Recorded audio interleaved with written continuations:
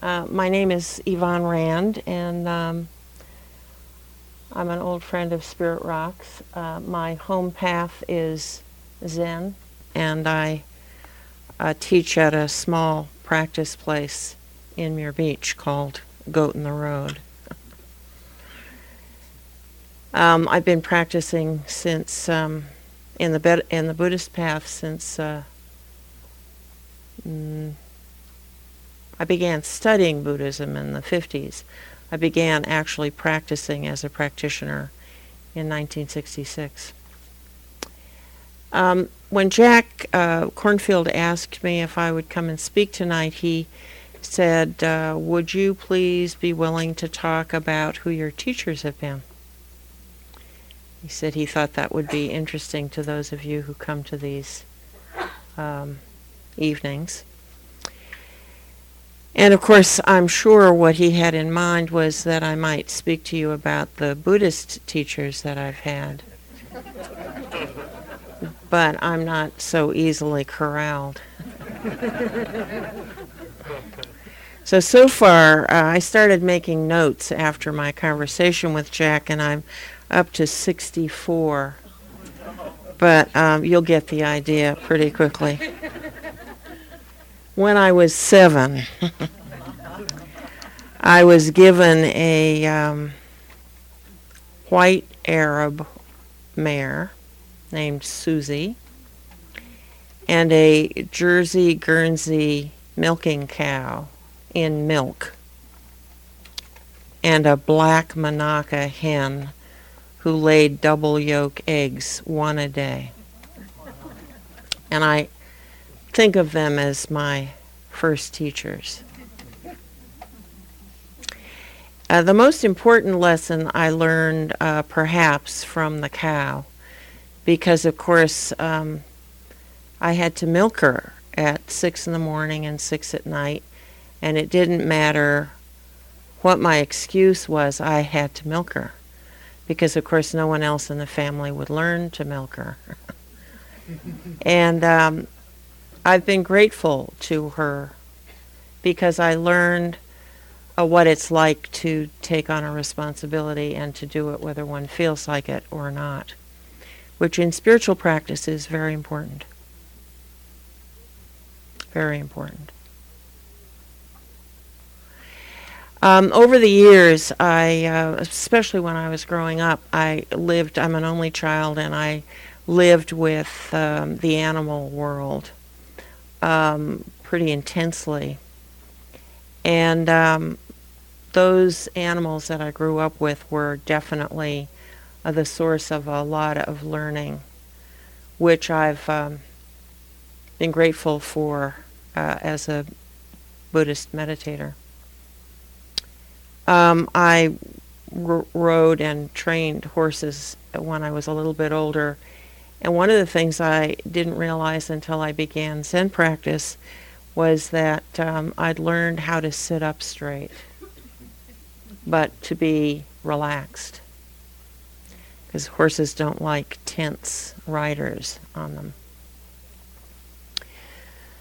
So a part of my response to Jack's invitation is to invite you to join me in some inquiry into what teaches us and when do we learn, under what circumstances do we learn.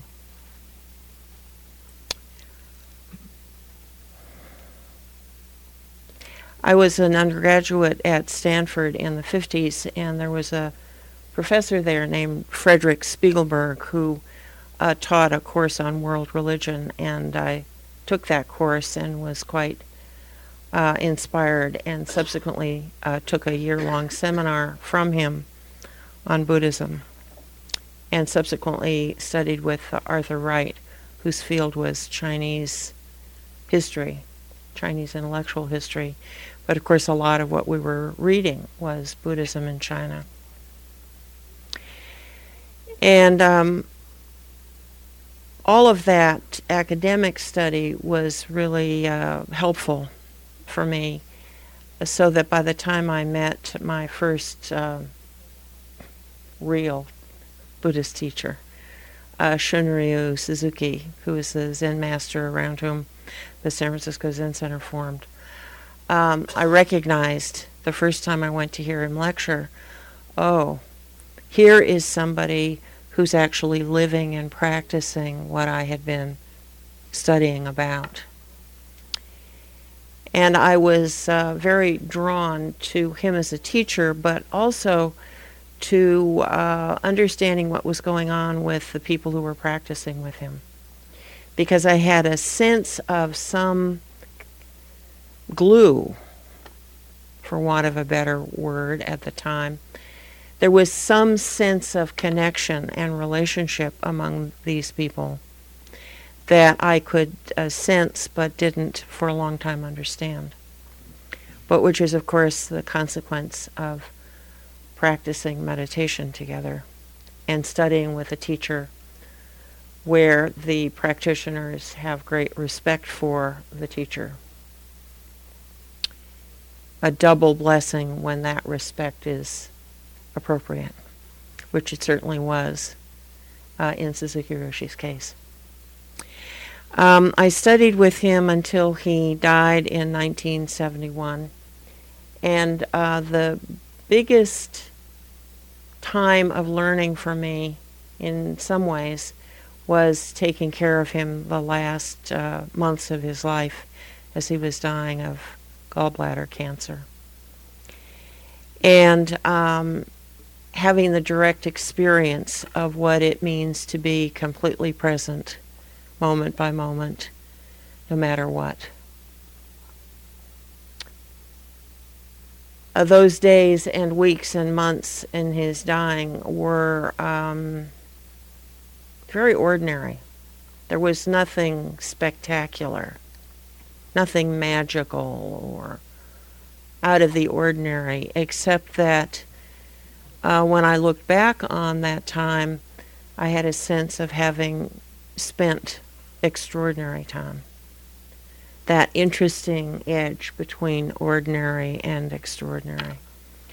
That I think is directly the consequence of being in the presence of somebody who's really 100% present. And there's nothing to substitute for that direct experience of the possibility, not in an intellectual way, but experientially. I made a list, which maybe I'll romp through, and then I'll say a little bit about. I've romped over the first page. I'd like to make a distinction between teachers I've studied with who are in the Buddhist context and teachers who are not necessarily card-carrying Buddhists, and to also say something about the role of mentors, which for me has also been very important. So in addition to Suzuki Roshi, I also studied with Dainen Katagiri Roshi, who was also at the San Francisco Zen Center for a number of years and then went to Minnesota. And it is from him that I received authorization as a Zen teacher. And he was, for me, a very interesting teacher in that he was as much a good friend.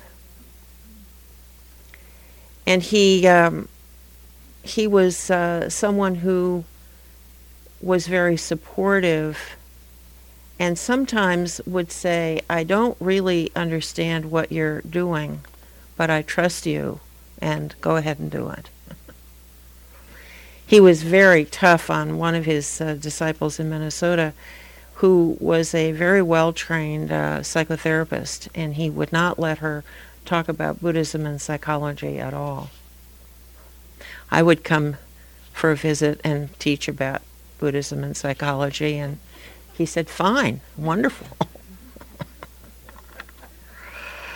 My ordination teacher was Richard Baker, who was a very problematic teacher for me, and the person from whom I learned some of the most difficult and important things I had to learn, particularly about the hazard of self-deception.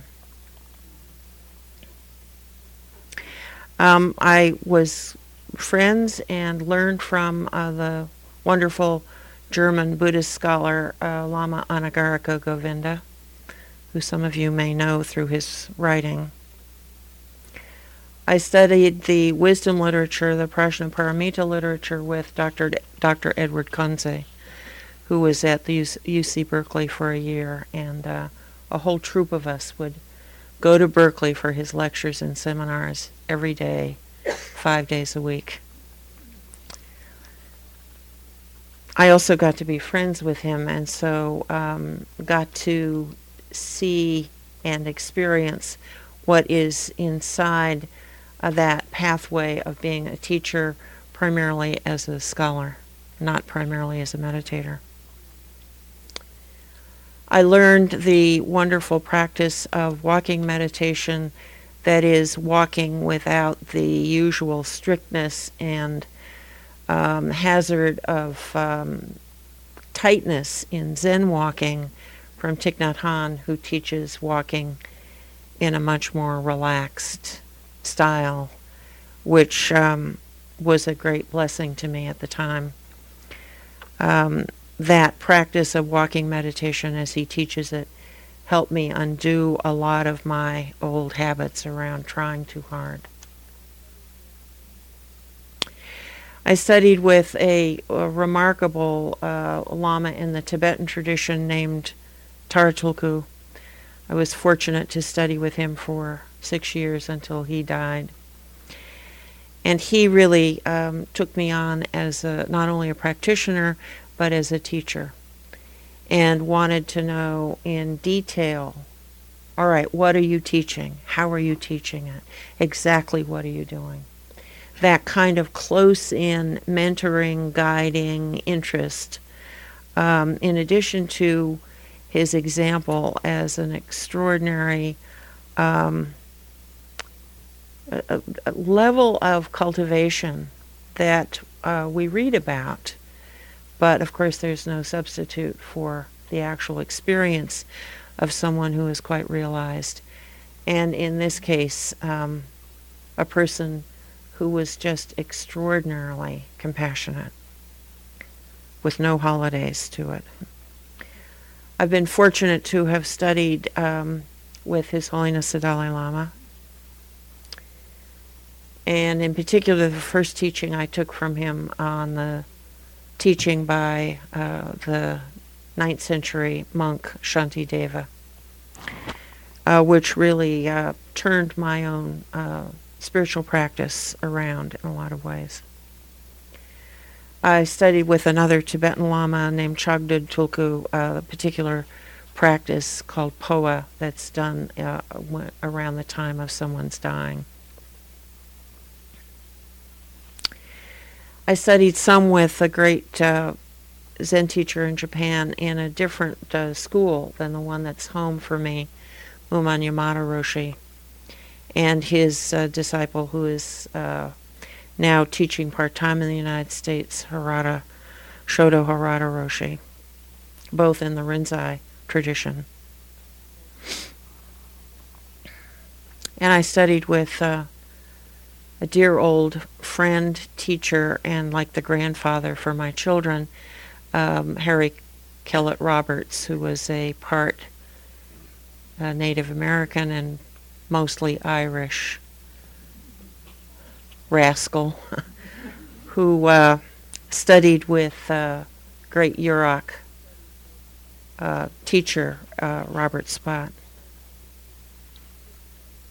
Harry took us crisscrossing the Coast Range from San Francisco to the Oregon border 1 weekend a month around the year for several years, studying geology and soil and plants, flora and fauna. And I think it's everything about the Buddhist path to know where we are. the landscape. I also have had some, my beloved tea and no chanting teacher, Yaiko Nakamura. Maybe the toughest teacher I've ever experienced. The minute you would leave the tea room, she would do an imitation of you, where she would get you in your essence.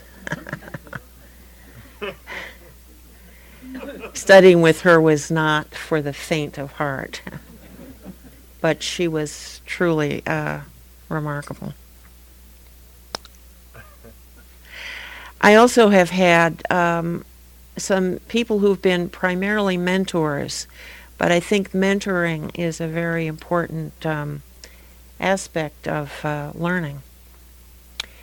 Having somebody who is an inspiration and an example and is at your back in that way of being supportive. Nancy Wilson Ross, Maureen Stewart, a wonderful Zen teacher. The only Zen teacher I know who would, before she would go to the meditation hall, put on her makeup and wear her jewelry. Good Canadian, you don't go out unless you're dressed properly out of respect for the people that you're going to be with. And she was an inspired teacher. And she really pushed me to begin teaching formally in a way that was remarkably generous and timely.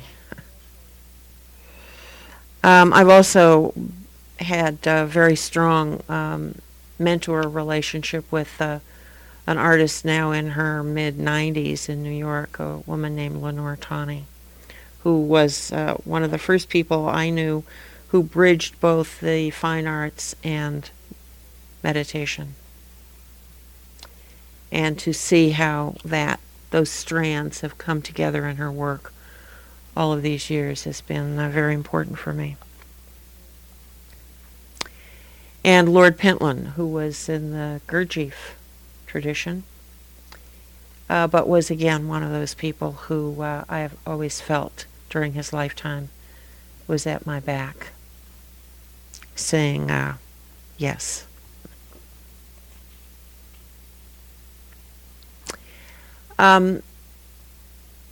Someone I'm working with off and on and more on now, named Wendy Palmer, who some of you may know.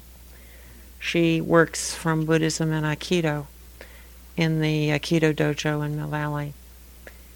And I learn a lot from her.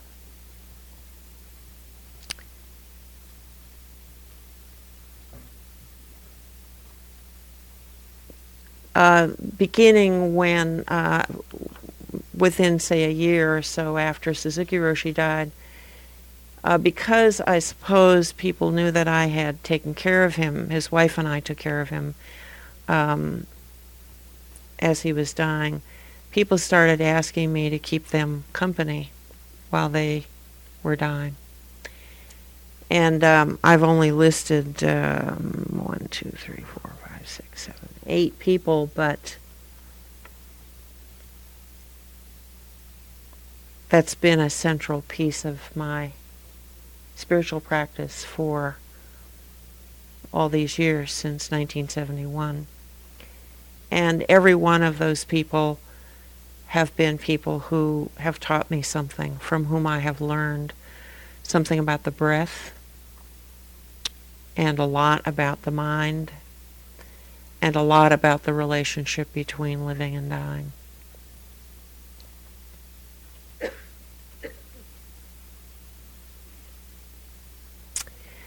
My 2 teachers in the garden, Sarah Hammond and Wendy Johnson, and the garden itself. I've worked in the same garden for 30 years. And the garden has taught me, among other things, about patience. And how much, if we are patient we will experience the generosity, the extraordinary generosity of the natural world.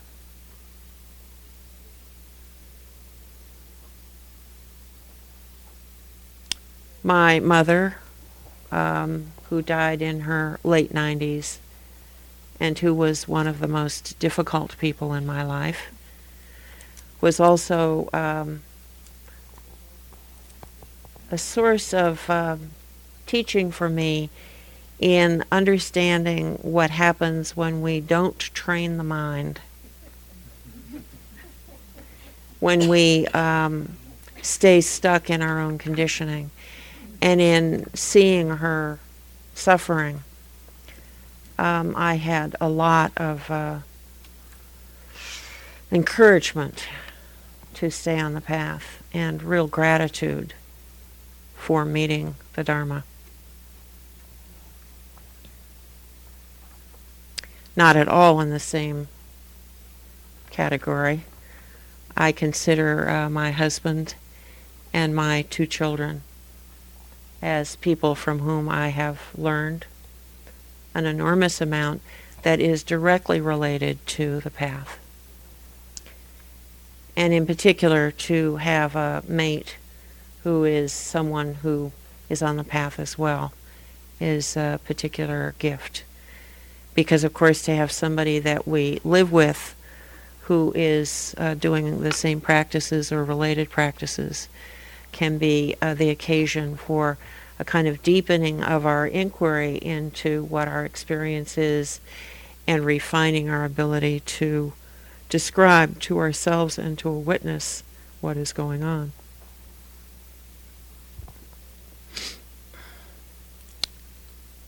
And then there are, of course, the great ancestors. Shakyamuni Buddha himself, the great Shantideva, from whom I learned about how our so-called enemies are our teachers. Very deep teaching. The great Bengali Atisha.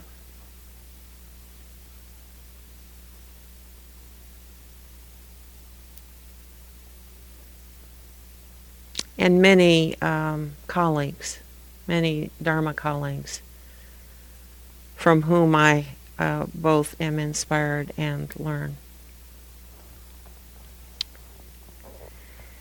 Suzuki Roshi, one time a number of years ago, made a statement which was for me at the time quite puzzling. He said, "There is no such thing as a bad teacher. There are only bad students."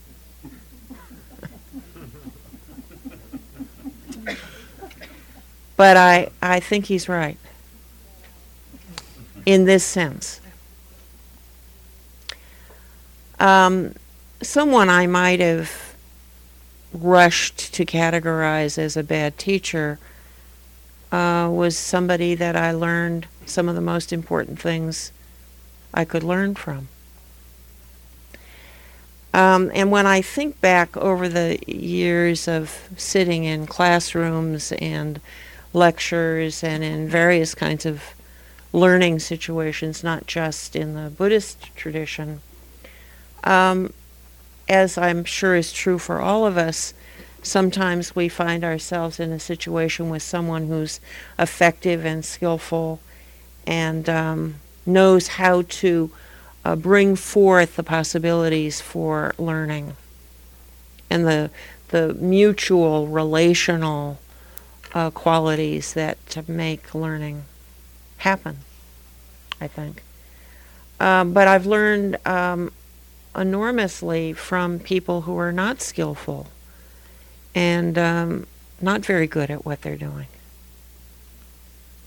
And of course, particularly for anyone sitting in the teaching seat, to understand what is effective and what is not effective, both are very important.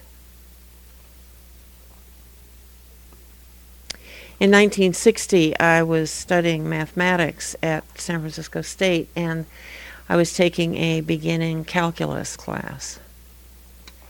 And the professor teaching the class was the head of the department, head of the mathematics department.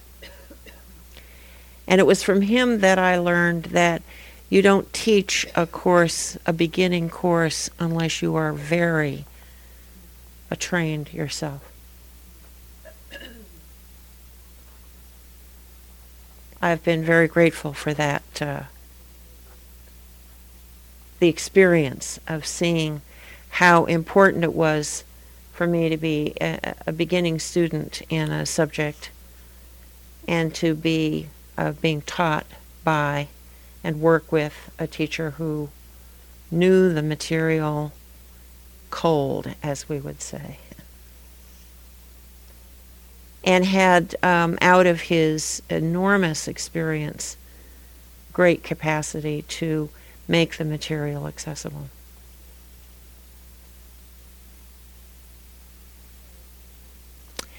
So, you see what I mean by this kind of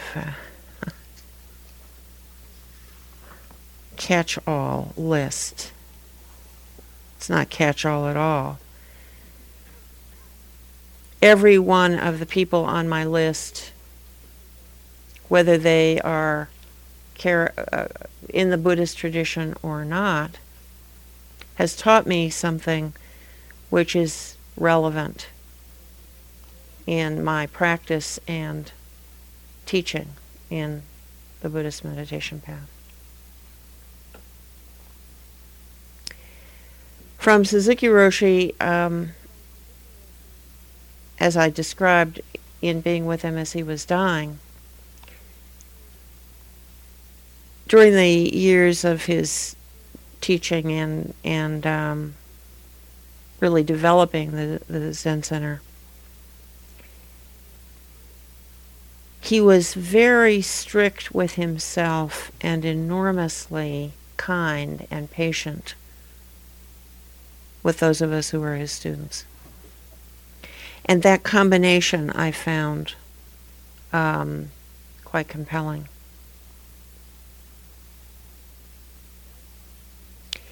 He also had a capacity, both in formal meditation and at other times, for a remarkable degree of relaxation. And I think that for us as Americans, because we can get caught by trying hard, by trying to be good, by trying to do things perfectly, by trying to be a great meditator, we end up getting so constricted and tight that we are light years away from bringing effort, but also practicing with ease. Not so easy to do.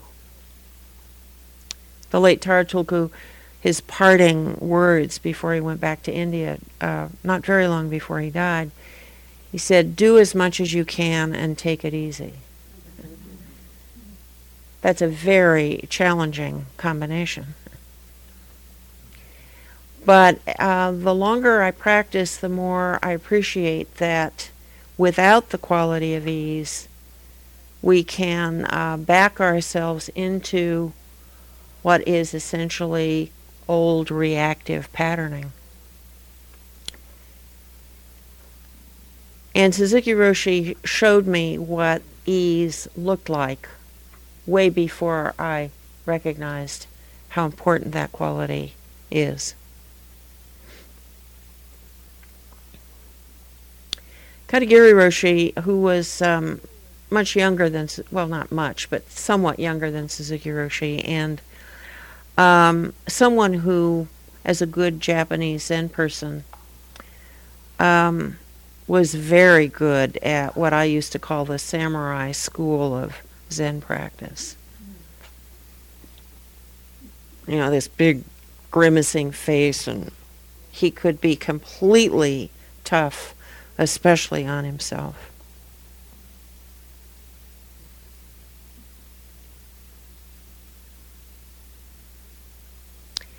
And he had a capacity for enthusiasm and devotion and dedication to Buddhist practice that was just came out of him in every way.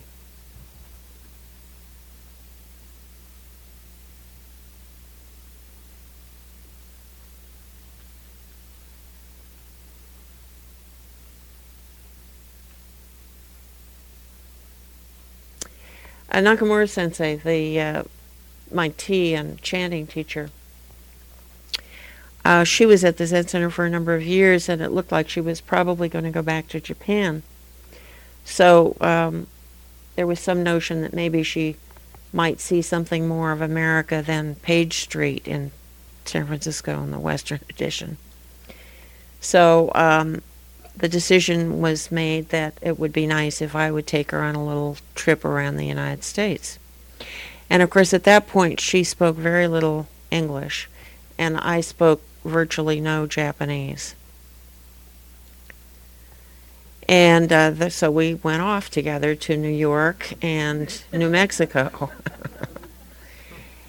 And we did quite well, much to my surprise.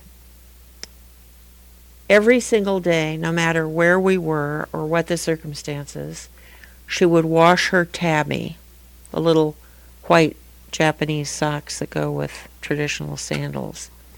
She was a very elegant, formal 16th century Japanese tea teacher, dressed always beautifully in kimono. And she would always wash her little white Japanese tabi socks. She did some no chanting every day, no matter what. And she would do some aspect of tea ceremony, even if it wasn't the full thing, some detail in the ceremony itself that she would be practicing.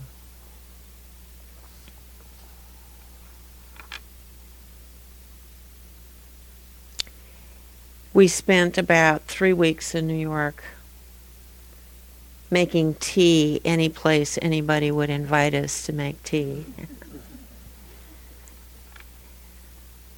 And then we went to Taos, New Mexico, and she wouldn't leave. I remember in particular one day her doing tea ceremony in a great big white teepee, which the floor of it was covered with very fine white sand, and there was a platform just the size of a tea ceremony space where she did tea ceremony. It was wonderful. But she liked all the beautiful rocks at the at the rock shop on the side of the road, and she liked the landscape. And I kept having to call home, making lame excuses for why we weren't coming back. And of course, what was so remarkable was that we did not have a shared spoken language, but we had so many other languages that we were able to call upon.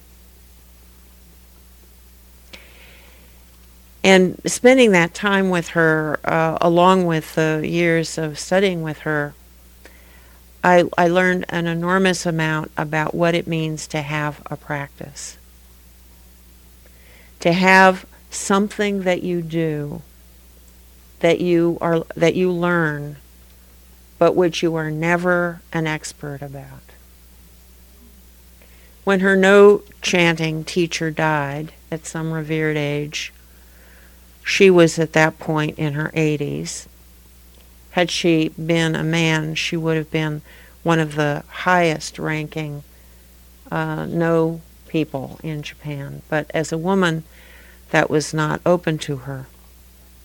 She would, after her teacher died, she went back to Japan, found a new teacher who was in his 30s, and she began all over again.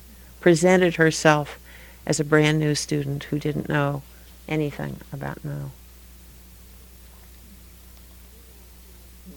And even though she was remarkable at tea ceremony, I never had the sense of her being finished. She was also always a student of tea. So I learned from her a lot about what it means to have a practice or a cluster of practices that you do no matter what.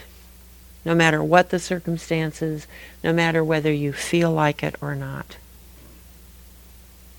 More refined than what my cow had taught me when I was 7, but in the same ballpark.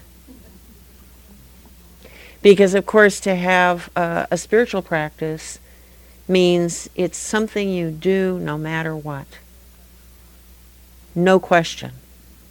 Doesn't matter whether you feel like it or not. And, of course, what happens when we bring ourselves to meditation practices, when we feel like it and when we don't, is that we get to see the mind in all of its variety. Feel like it, don't feel like it. And we begin to not be so despairing when our meditation may be a little funky, a little busy or distracted or sleepy or whatever. We begin to realize that even on the days when we have what we might call poor meditation, that there is something in the quality of the day that is affected by our having brought ourselves to whatever our practice is.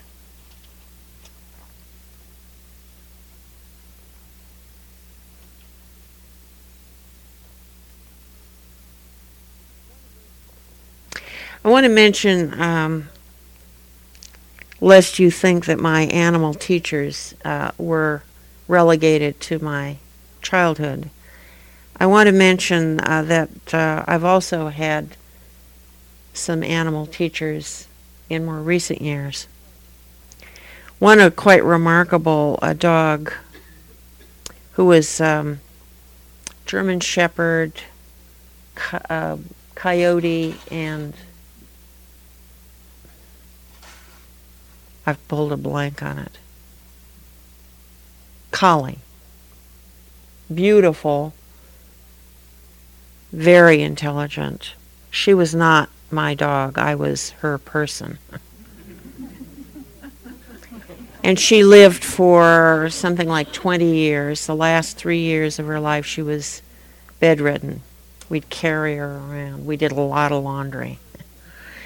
And towards the end of her life, we had some monks from a Tibetan monastery staying with us, and they were all quite convinced that she was a very highly realized being, would surely be reborn as a human being.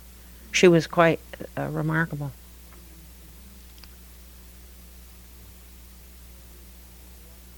And we had our walking meditation teacher, an old hound named Fred. He would lie down in the middle of the meditation room. We would all be meditating. Then we'd get up to walk, and he'd get up, and get in line, and walk with us. And as he aged, watching him lie down very carefully and get up very carefully was such teaching about what mindfulness looks like.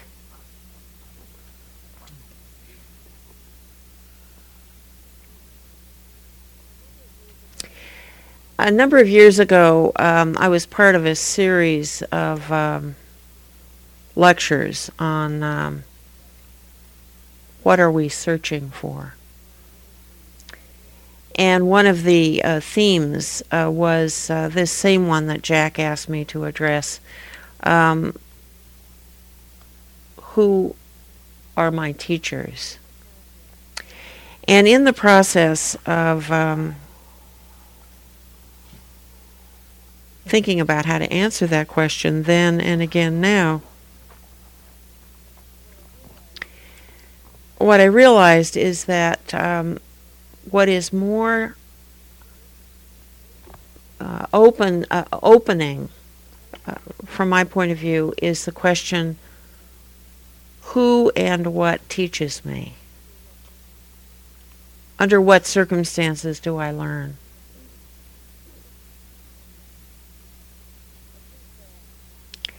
I think that to have a teacher where there's effective learning,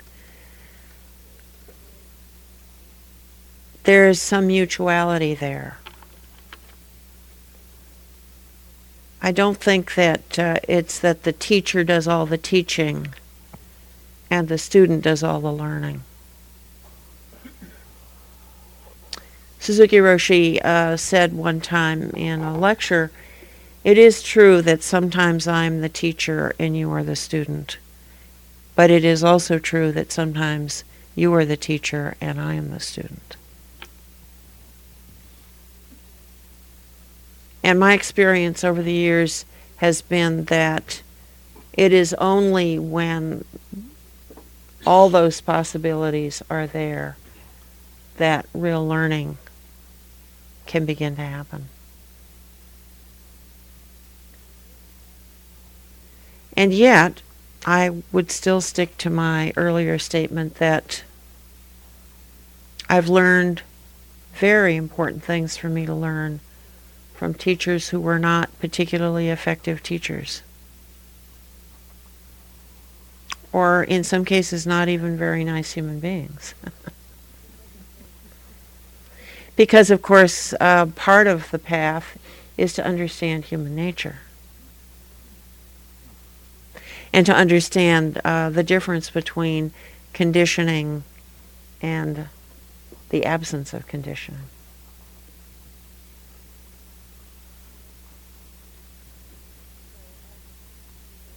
So I'd be very interested in your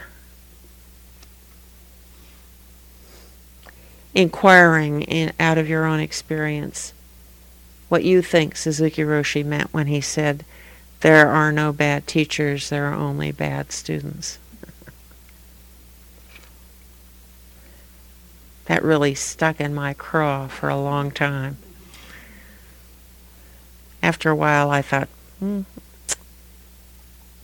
maybe he has a point. So I think that's enough from me. And I wonder if there are some things you'd like to bring up on this subject or some other subject. Oh, before I open it up, I want to make two suggestions. Some of you sit with your hands resting on your thighs. And I want to suggest that you pay attention to the placement of your hands such that the elbows are directly under the shoulder. Because if the hands are far enough forward so that the elbow is in front of the shoulder, you'll begin to feel some strain in the lower back. But if the elbow is aligned with the shoulder, that won't be the case. So that's one little tip. The other is, of course, what happens at the end of a long and busy day. You come and meditate and sit down and go to sleep. And I want to warn you about cultivating the habit of sleeping when you're meditating or when you plan to meditate. Because it is very easy to associate sleeping with meditation, and that pattern is quite difficult to change. So if you find yourself sleeping when you're sitting, either stand or walk. You won't go to sleep if you're standing or if you're walking. So that's my unasked for advice for the evening. So, if there are things that you'd like to bring up or questions you want to ask, please do. Yes? You mentioned that from your cows and various other people, you learned the importance of regularity in your practice. Right.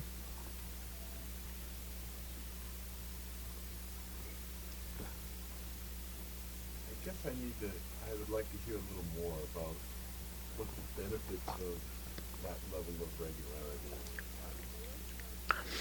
are. The late Tara Tulku used to talk about intermittent meditation practice in the following way. Imagine that you have two fire sticks that you're going to rub together until you get a spark to ignite some pile of tinder.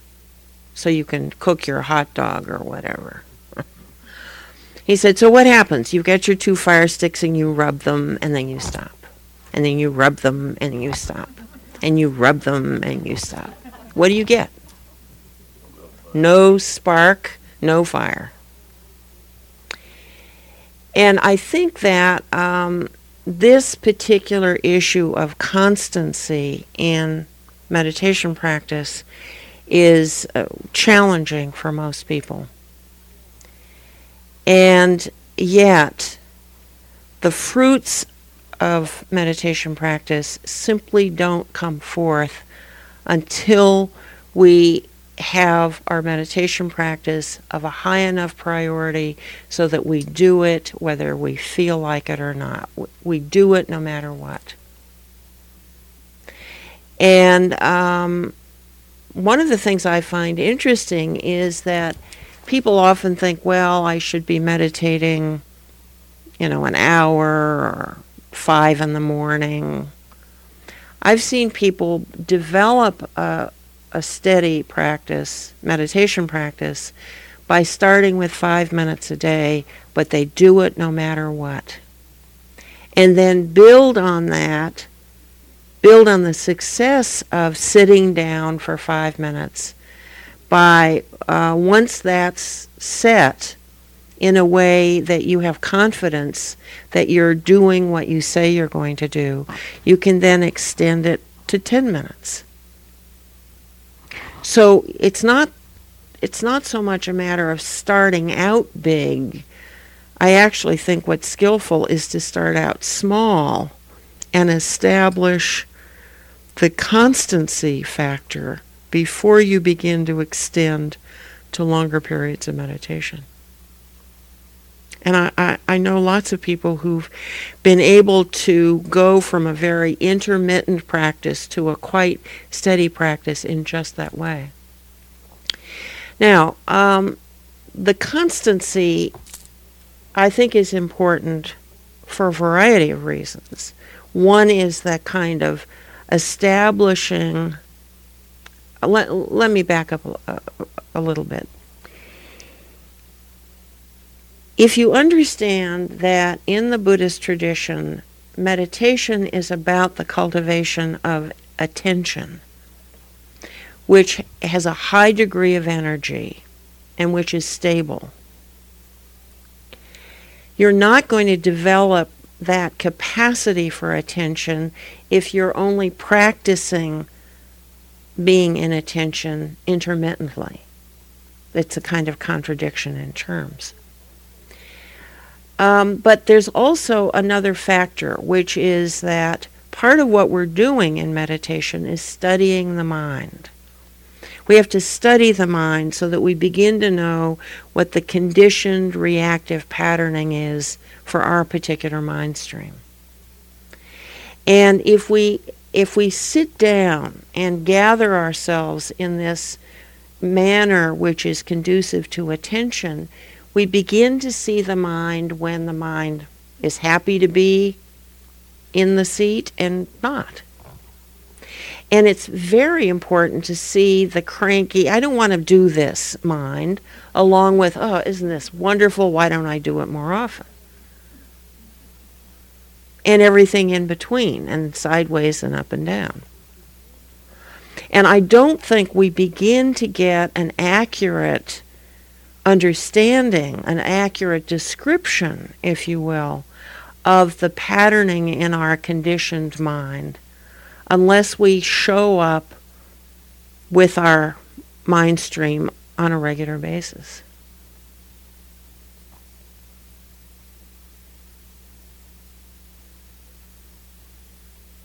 Are you convinced yet? I mean, in the end, the only way you'll be convinced is out of your own experience. For a month, I'm going to practice sitting down in aligned posture, bringing attention to the breath. Every time the mind wanders, I notice wandering, come back to the breath, wandering, back to the breath. I'm going to do that for 5 minutes every day, preferably in the same time of day, and if possible in the same place, if possible a place that's dedicated to that practice. Do that for a month and see what your experience is. You know, I can be enthusiastic, but it won't do you any good. Sorry. But it's also what I so appreciate about this tradition. The Buddha's teachings are entirely an invitation to try and find out for yourself. I'm very grateful for that invitation. I too held cows for a couple of years, and the freedom that came from that twice-a-day punctuation of my life was profound. Yes, yes. Yes, it's interesting how we think of freedom as doing whatever we want to do whenever we feel like it, but I think true freedom comes with a capacity for and the experience of discipline. Years ago, I was studying ceramics with Bob Arneson at the Art Institute, and it was at a point when he was, slapping. He'd throw these phenomenal big pots, and then he'd slap them with a big stick and take a big knife and gouge them. And, all the young hotshot art students thought, oh, I can do that, only they didn't know how to throw the big pot. They just kind of get a pile of clay and whack it and slash it. And it just didn't work. What made the difference was that Arneson had this extraordinary capacity to throw a pot that was very even. The walls would be very even. The moisture would be exactly right so that he could throw a great big piece that wouldn't just collapse from its own weight. I really learned a lot between the cow and watching him about exactly what you're talking about, the freedom that can come with those punctuations. And meditation practice can become that occasion.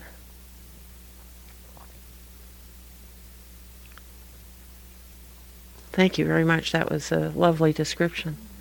Yes, way in the back. Speak up.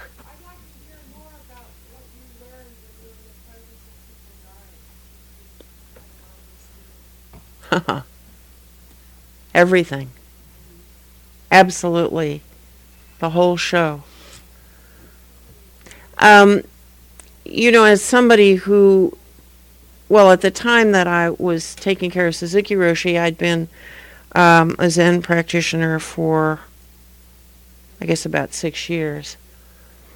And I think for any of us who are doing a breath-oriented meditation practice, we actually know something about the breath, and that is something we can bring as a resource for the person who's dying.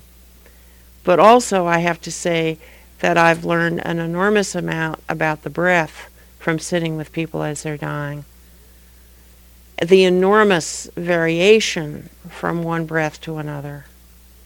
The enormous variation over the whole period of dying, especially in the late stages. But also to see how much the way someone dies, the characteristics of that experience, are so consistent with the way the person has lived. And, it's all about patience. The person never dies as fast as the people taking care of them think they ought to. Come on, why are you dragging this out? This is taking forever. And of course, the person who's dying is dying at exactly the pace that fits for them. And probably I haven't taken a break. I need to take a nap or a walk, or, it's my mind stream again. So one of the things that I learned very early on was that whatever was my edge on any given day would surely show up in the process of sitting with someone while they're dying. I've been very fortunate to have sat with people in circumstances that are, I think, pretty unusual these days. In that, many of the people, most of the people I've sat with continuously 24 hours a day over a period of anywhere from a few days to several months. So having that kind of unbroken, constant being with somebody and then sitting with their body for 3 days after they die,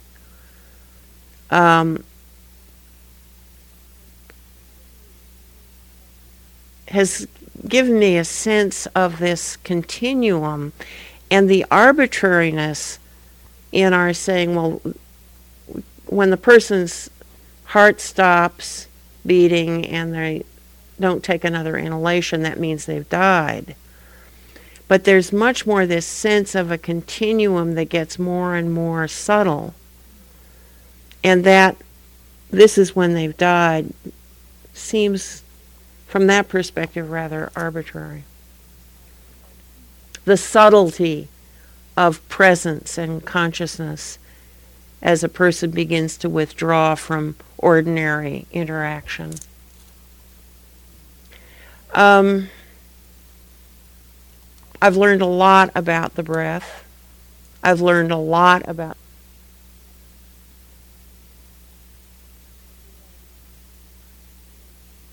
if we had a month or two, maybe I could tell you a little bit. Everything about how to live one's life. And I've had some experiences where someone who seemed like the least likely candidate for dying with the kind of presence that I experienced with Suzuki Roshi, and yet somehow it happens. That happened with one woman who had tried to have a meditation practice much of her adult life. She'd tried doing tea ceremonies. She tried all kinds of things. She was married to the, I don't know what's the right word, like the director of a very, at that time, famous rock and roll band. Drugs, sex, and rock and roll do not make for an easy dying. At least not in this person's case.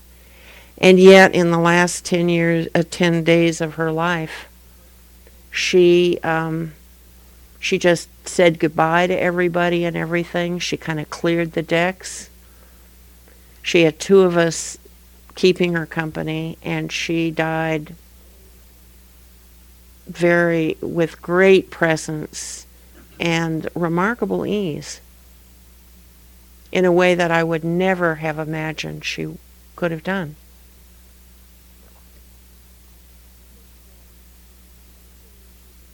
I think sitting with people while they're dying is a very good fit for people who are meditators, because we as meditators have some experience with the breath, and we also can be taught. So there's a kind of mutuality there that I think is can be quite remarkable.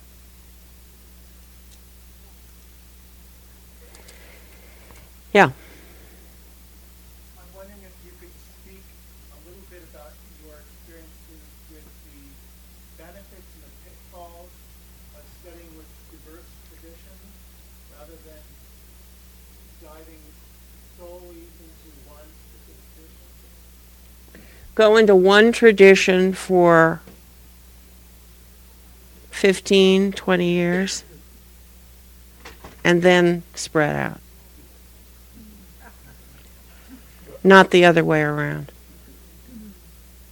I mean, when I met Tara Tulku, I would have studied, if he was teaching how to make shoes, I would have studied how to make shoes with him. I sat in the corner of his room in Bodh Gaya while during teachings that I was taking from His Holiness, and just his presence was quite striking to me. I didn't go to India that particular trip with an idea of jumping ship from the Zen path at all. And interestingly, I'm more devoted to my home path for having studied with the late Tara Tulku and His Holiness. There's a lot of Vajrayana in Zen. So partially what I've learned from studying in the Theravadan stream and in Vajrayana is how much there are elements from those two streams in Zen.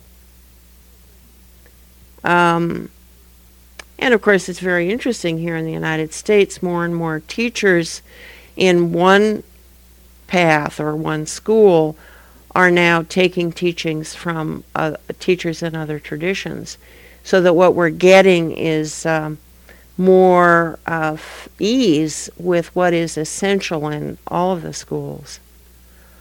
But I think we have to be very careful of our American tendency for the smorgasbord approach, which we don't then let ourselves go really deep. And I just can't say enough about going deep. I mean, in my list of teachers, you can tell I've studied with teachers outside of the Zen tradition, but not until after I'd stayed in the Zen school for a long time. And Tara Tulku himself was not, he said, I don't want you to become a Vajrayana practitioner. I want you to stay in your own path and use what you can do with me to develop what is already there. And I think it was very, very sound advice. All right, now we're all going to turn into pumpkins. Thank you very much. I wish you well.